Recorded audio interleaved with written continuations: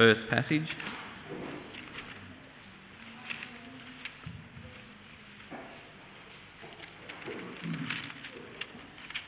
Now, before we read that, let's pray. And to pray, I'm going to use the words of a song by Sovereign Grace, and the song is called Show Us Christ. So let's bow our heads.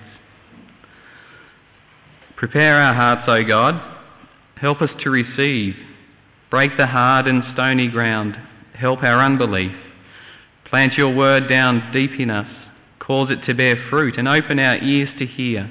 Lead us in your truth. Show us Christ, O God. Reveal your glory through the preaching of your word, until every heart confesses that Christ is Lord. Your word is living light. Open our darkened eyes. Guards us through temptation. Makes the simple wise. Your word is food for famished ones, freedom for the slave, riches for the needy soul. Come speak to us today. Amen. So John chapter 13 from verse 33. My children, I will be with you only a little longer. You will look for me, and just as I told the Jews, so I tell you now, where I am going, you cannot come. A new command I give you, love one another. As I have loved you, so you must love one another. By this all men will know that you are my disciples, if you love one another. Simon Peter asked him, Lord, where are you going? Jesus replied, where I am going, you cannot follow now, but you will follow later. Peter asked, Lord, why can't I follow you now? I will lay down my life for you. Then Jesus answered, will you really lay down your life for me? I tell you the truth, before the rooster crows, you will disown me 3 times. And we'll also read from John chapter 18.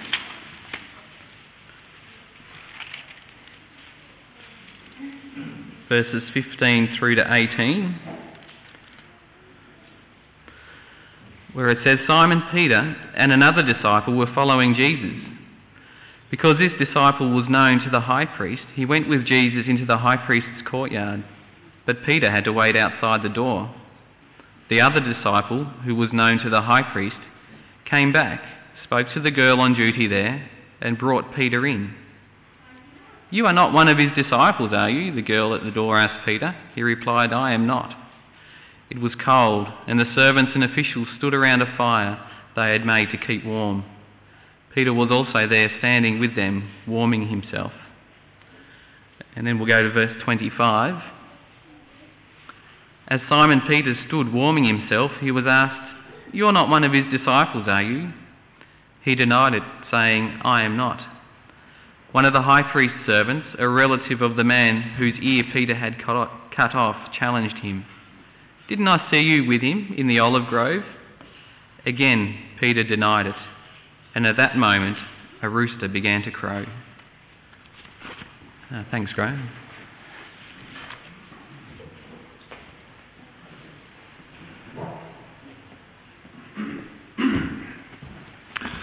Just while I get set up, you might like to introduce yourself to the person next to you.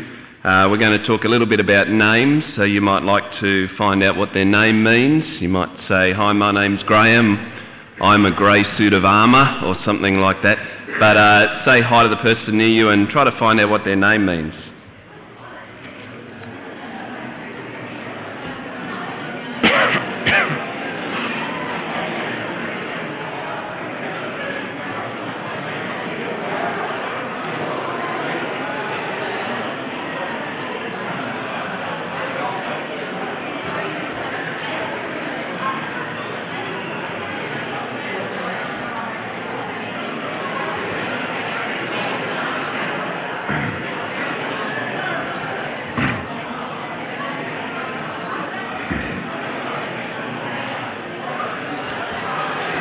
Okay.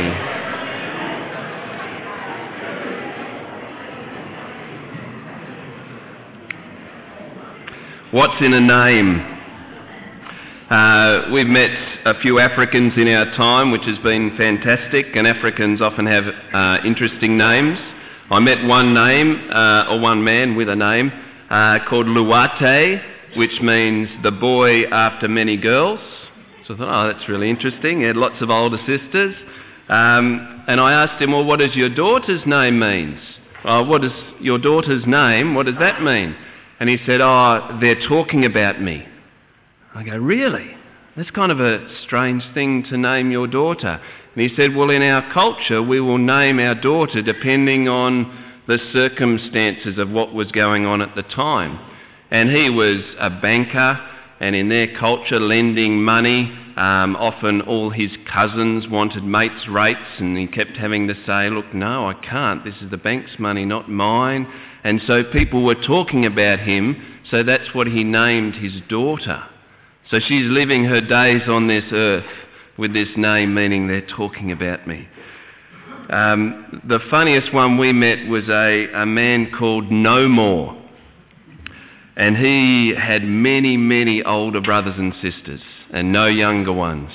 So you can imagine the context of his birth, a labouring woman saying, his name shall be No More. But it's interesting. Some cultures, they name people according to the circumstance of what's going on. Other cultures are different. When they name someone, they are giving an identity to that person. So my wife's name is Linda, and people over there may have found out that her name means lovely. So it was on the list of positives when I was working out, should I marry this person or not? It wasn't the top of the list, but it was helpful. When we named our first daughter, we named her Jasmine, as a prayer that her identity would be an aroma and a fragrance of life and beauty wherever she went. And that's our prayer, that she would grow into that identity of her name. Now, when we look at the scriptures, in Hebrew culture we see both aspects. Some people are named according to a circumstance that was happening at the time, and God often gave that name and it had a lot of meaning. Other people were given a name that bestowed an identity on them. Jesus was one of those names. God saves. He shall grow up and be a man through whom God will save the world. Hebrew culture has both aspects. And so when we come to this character, Simon Peter, his names actually have significance of the journey that he went on in his life. Simon means weak-willed man. And when Jesus first met this Simon, he was a fisherman. And we heard last week when Carl was preaching from Matthew 4 that Jesus spoke to him and said, come and follow me. And he left everything, left his nets, left his father, and followed Jesus. And for 3 years spent time with Jesus, learning from him and changing in the process. And along the way, Peter gave him a new name, said that your name shall be Cephas, meaning the rock. Cephas is the Greek name for Peter. So here we have a man that was given a name of birth which meant weak-willed man, and yet was given a name and an identity by Jesus as a new follower. You shall be the rock. Now, if I was a little 8-year-old boy wanting to choose a wrestling name for the schoolyard, I would go for the Rock. That would be much more kind of manly. And so we're going to spend a little bit of time reflecting on Peter's journey, and especially what happens in John 21, which is one of my favourite parts of the scriptures. The good thing about Peter's life is he shows up so many times in the Gospels. He was one of the privileged witnesses to almost all the significant things that Jesus did on this earth during those 3 years of public ministry. And we just read a story of what happened on the night before Jesus died. And that's the context that we just need to kind of absorb before we look at John 21. So there's 3 points I want to make today, and the first one is that Peter is shattered. At the start of John 21, Peter is a shattered, broken man. And when we look back into John 13 and John 18, we find out why he was so broken inside. to think about the chronology of where John 21 is. It's in the 40 days that Jesus spent on earth between his resurrection and his ascension. He was crucified as a man around about 33 on a Friday. He was raised from the dead on the Sunday, and it says that he spent 40 days on earth appearing to his disciples, and then he ascended into heaven. John 21 is in the middle of that 40-day period where they're interacting with the risen Lord Jesus. What Ed read from John 13 and John 18 was before this period, on the Thursday night, the night before Jesus was killed. And we read of a brash promise that Simon made. And he makes it in all the Gospels.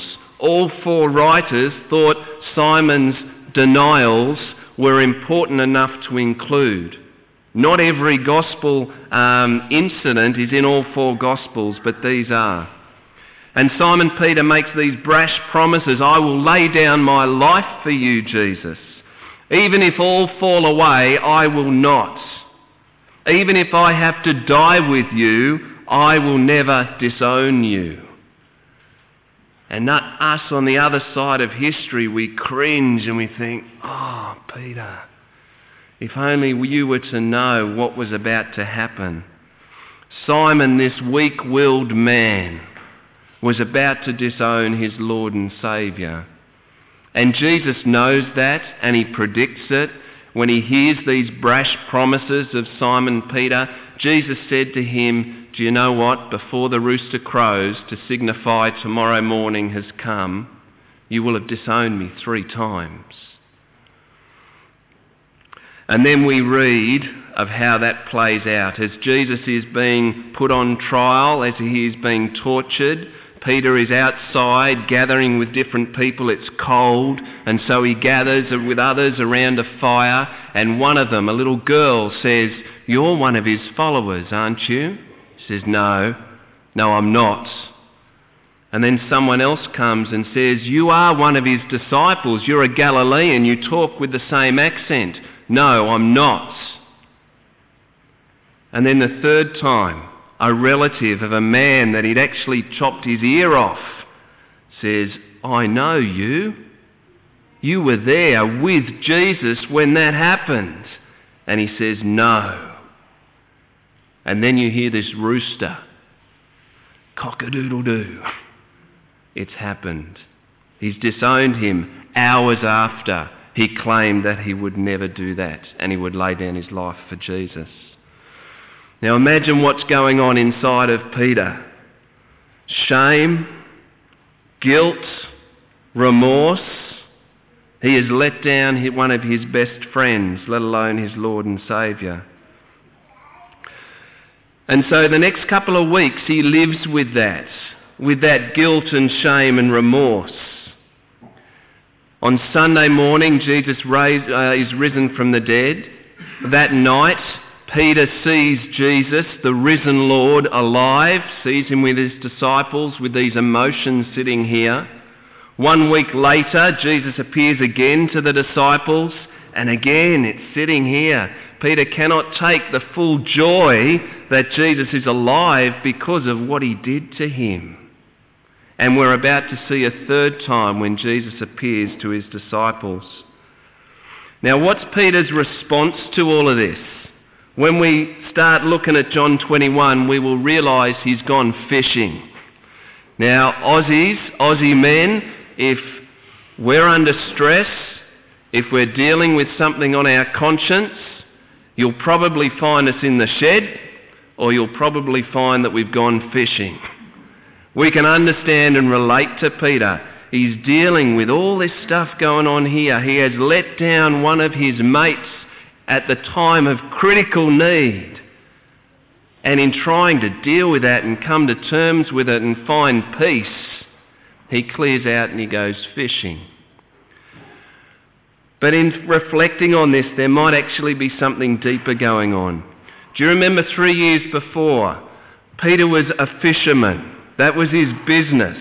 Before he was a follower of Jesus, that's what he did. And Jesus came and entered into his life and said, I want you to stop doing that, and I'm giving you a different calling. And so Peter left everything, left his fishing boats to bank all on Jesus and following him. Now 3 years later, he's gone back to his fishing boats. There might be something far deeper going on in Peter's soul here. This 3-year experiment with Jesus, I've let him down. I'm excluded now. I better go back to my fishing boats because I have no hope now. This Jesus who I trusted, I have let down, and I don't think I can ever be at peace with him again. I will go back to my former way of life. Now that's the context, and before we get into John 21, just to think through some application already. Is there guilt, shame or remorse in your heart? And is it crippling you, and is it a barrier between you and the Lord Jesus in living a life full of peace and joy? You may know who Jesus is. You may know what he's done. You may even know where he is right now at the right hand of the Father in heaven, ruling. You may have even followed him for a number of years, and yet something has happened, and something is in your conscience that is so deep and strong and weighing heavy on you that you think, I can never be at peace with him again. Surely he cannot love me after what I have done. I do not deserve to be his follower. Practically speaking, it may be that you believe your sin is so great that the love of Jesus cannot deal with it. And in your conscience, you are feeling that lostness. And I've met people like this, who have walked with Jesus, who know all this stuff, and yet something has gone on that is a barrier. And so often they return to their former way of life, and they live as they used to live. Maybe not so wholeheartedly now, because their conscience is still speaking. And they may even still go through the motions of coming to church because they know there is a truth there and a rightness to it. And yet deep in their spirit, they are crippled by their sin. Now, if this is you, if something of that is going on in your heart, then you are in good company. You are walking in Simon Peter's footsteps. You are where he was at the start of John 21. And as we start to look at that, make sure you keep walking with him through this chapter, because it's got incredible things to say about a man that was transformed and sent out to live a productive life for Jesus. Now, instead of reading this chapter, we're going to watch a DVD. This is the word for word, an English translation put to a reenactment of the scene. Personally, I've found it so helpful in trying to understand the nuances of what's going on in this chapter. So we're going to play this. John 21, enjoy it. If you want to follow it through in the scriptures, you can. But as you're looking, ask 2 questions and notice, how does Jesus reveal himself to Peter? And the second one, what happens around the fire?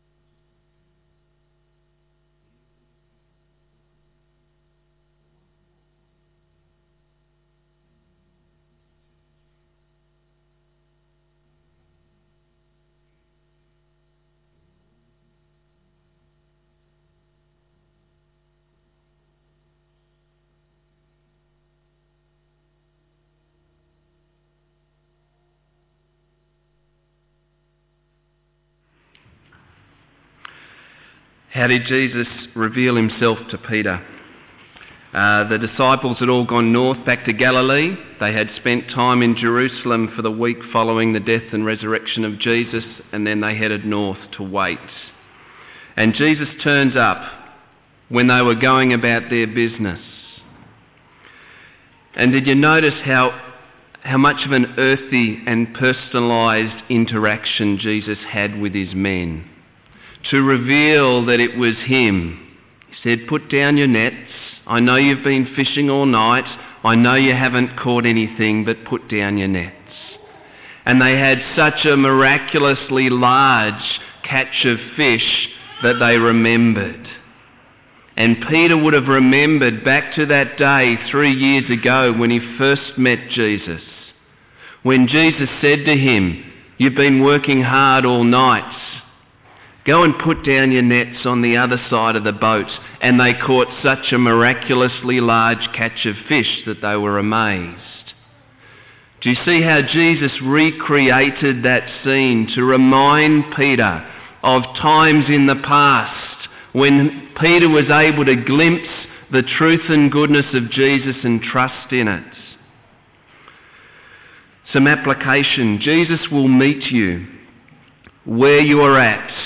Usually when you're going about your business Monday to Saturday, and he will meet you there and speak a language that is personal to you, to reveal himself to you so that you can have confidence in him.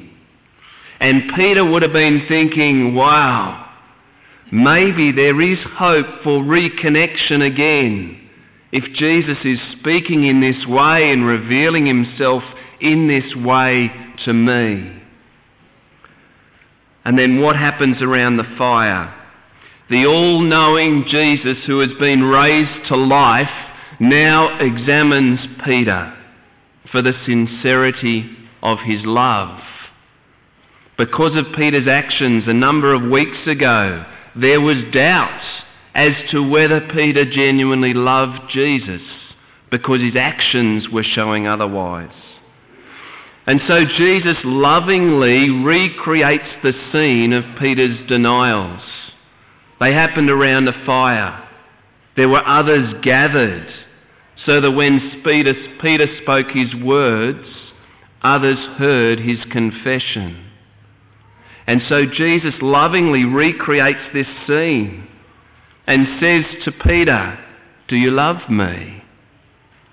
Such a simple question. Peter's denial had raised this question, and so Jesus asks it 3 times. And the first time he says, "Do you love me more than these?" And what's he meaning there?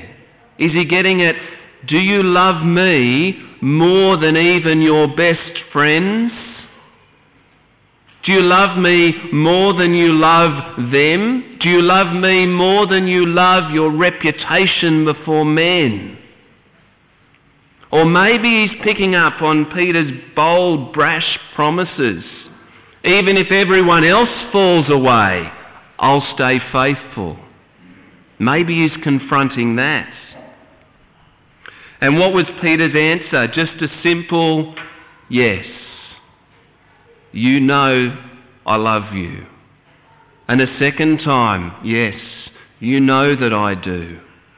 And when Jesus asked the third question, I think that's when Peter was really connecting with what was going on. He denied him 3 times, and now Jesus was asking him 3 times. And he breaks down, and he was hurt. And after some time he says, "Jesus, you know all things. You know what's in my heart. You know my mixed up actions that express the mixed upness in my heart. But Jesus, you know, deep down, I do love you. I'm one of yours." And this process that Jesus was taking Peter on was a process in order to set him free. He was a shattered man, but in this scene, Jesus is setting him free from his guilt and his shame and his remorse. And how does Jesus respond to these answers that Peter gives? He says, feed my lambs, feed my sheep, take care of my sheep. And when you think, what is the most valuable treasure that Jesus has? Is it not you and me, his people, who he loves so dearly that he died for? And here he is speaking to Peter and saying, do you love me? Because I am entrusting my people to you. Feed them, take care of them, lead them well. There is nothing more valuable that Jesus could have given him. So you see this restoration that is happening. Peter, full of shame and guilt and remorse, Jesus sets him free, forgives him, takes him through a process, and then gives him back the responsibility for which he was originally chosen, to be an apostle in the body of Christ, to feed the people of God and take care of them. And so we see Peter taken through this process of being set free. But more than that, he is then sent out. Jesus is set free from his guilt, shame and remorse, and now Jesus sends him out with an apostolic responsibility to feed and care for his sheep. And a really deep transformation is going on inside Peter. Weak-willed man is becoming the rock who is going to lead that early church.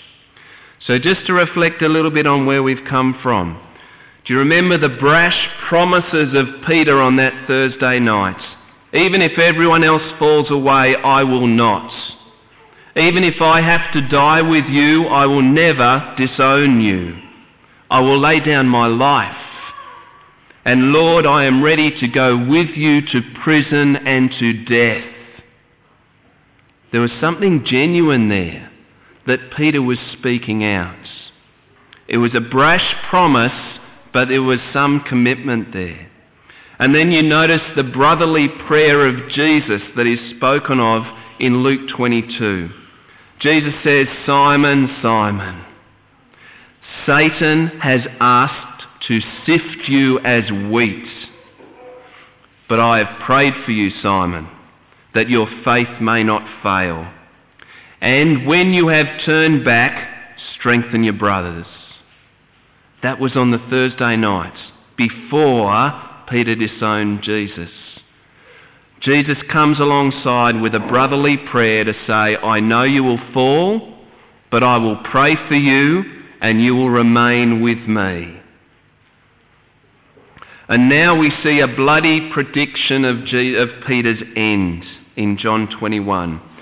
As Jesus foresaw his own suffering, now he foresees what Peter will go through and the end of Peter's life. Peter would die a martyr. He would be faithful unto death.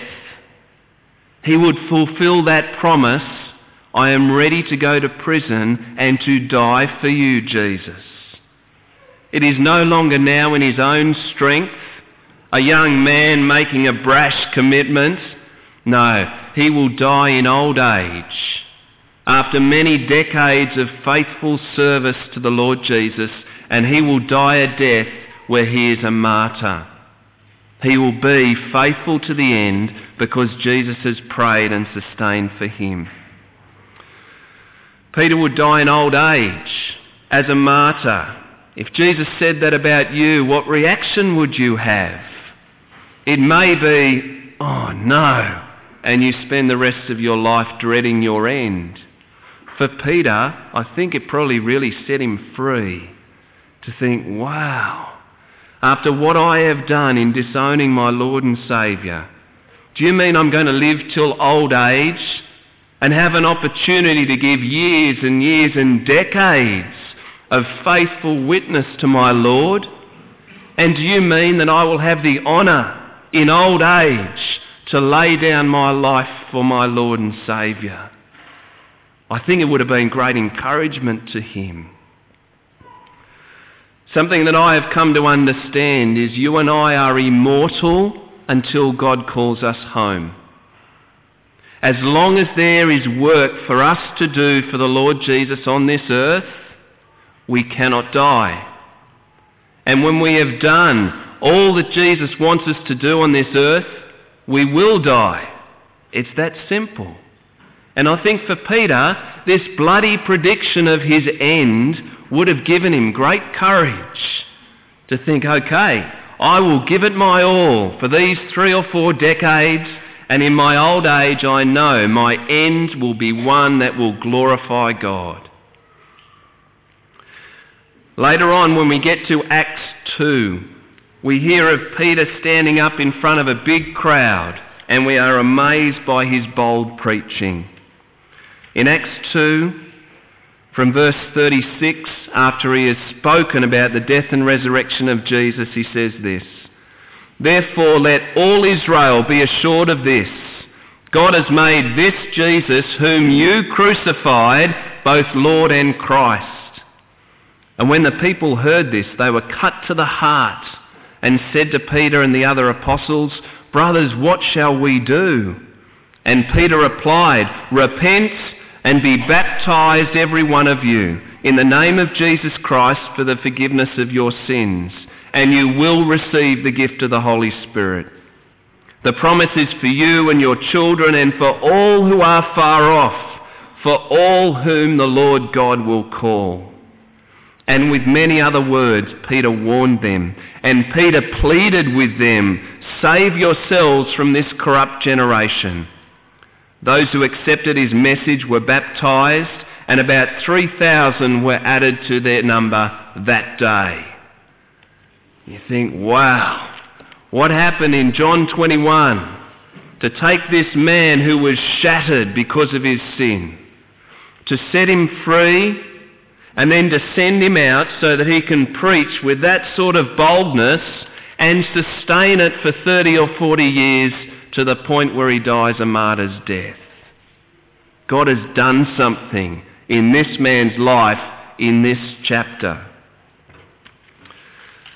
At the end of this chapter, you remember they're just walking off, and Jesus says to Peter, "Follow me." Peter's been worrying about, well, what about this guy and what about this guy?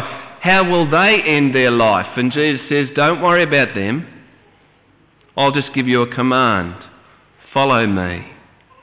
It's exactly the same thing I said 3 years ago when I first met you and called you to a life of discipleship. It's the same command. Fresh start now.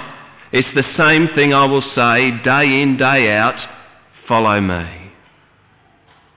Now, just to tie things together, can you imagine facing an exam and then discovering this exam only has 3 questions, and then you discover all the questions are the same, and then you find out what the question is? Do you love me? Do you love me? Do you love me? That is the exam, the test that we will face at the end of time. It's a test that we face when we wake up every morning, try to work out how we're going to live today. Just answer that question. Do you love me? Follow me. Is guilt, shame, remorse crippling you? When Jesus eyeballs you and asks this question, what's your answer? Do you love me? And are you able to say with Peter from a humble, shattered, broken soul, I do love you, and I know the blood of Jesus is able to cover all of my sin. I am free.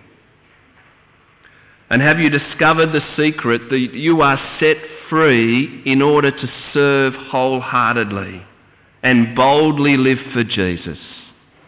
If you have been set free, then you have nothing to fear. You are immortal until Jesus calls you home. As long as God has work for you to do on this planet, you cannot die. And when you have done all that He's asked you to do, you will. And you'll be united with Him forever. I'm just going to read out the first 3 verses of Hebrews 12 and then finish. Therefore, since we are surrounded by such a great cloud of witnesses, let us throw off everything that hinders and the sin that so easily entangles, and let us run with perseverance the race marked out for us. Let us fix our eyes on Jesus, the author and perfecter of our faith, who for the joy set before him endured the cross, scorning its shame, and sat down at the right hand of the throne of God. Consider him who endured such opposition from sinful men, so that you will not grow weary and lose heart. I'll pray for us. Lord God, we just want to appreciate all that you have done for us, and thank you for giving us a glimpse into Peter's life. Thank you for setting him free as a broken and shattered man. And thank you for sending him out and maintaining his faithfulness and loyalty to you through many decades to the point of dying a martyr's death. Please speak as we need to be spoken of this morning, so that we can be set free and sent out to serve you wholeheartedly. Amen.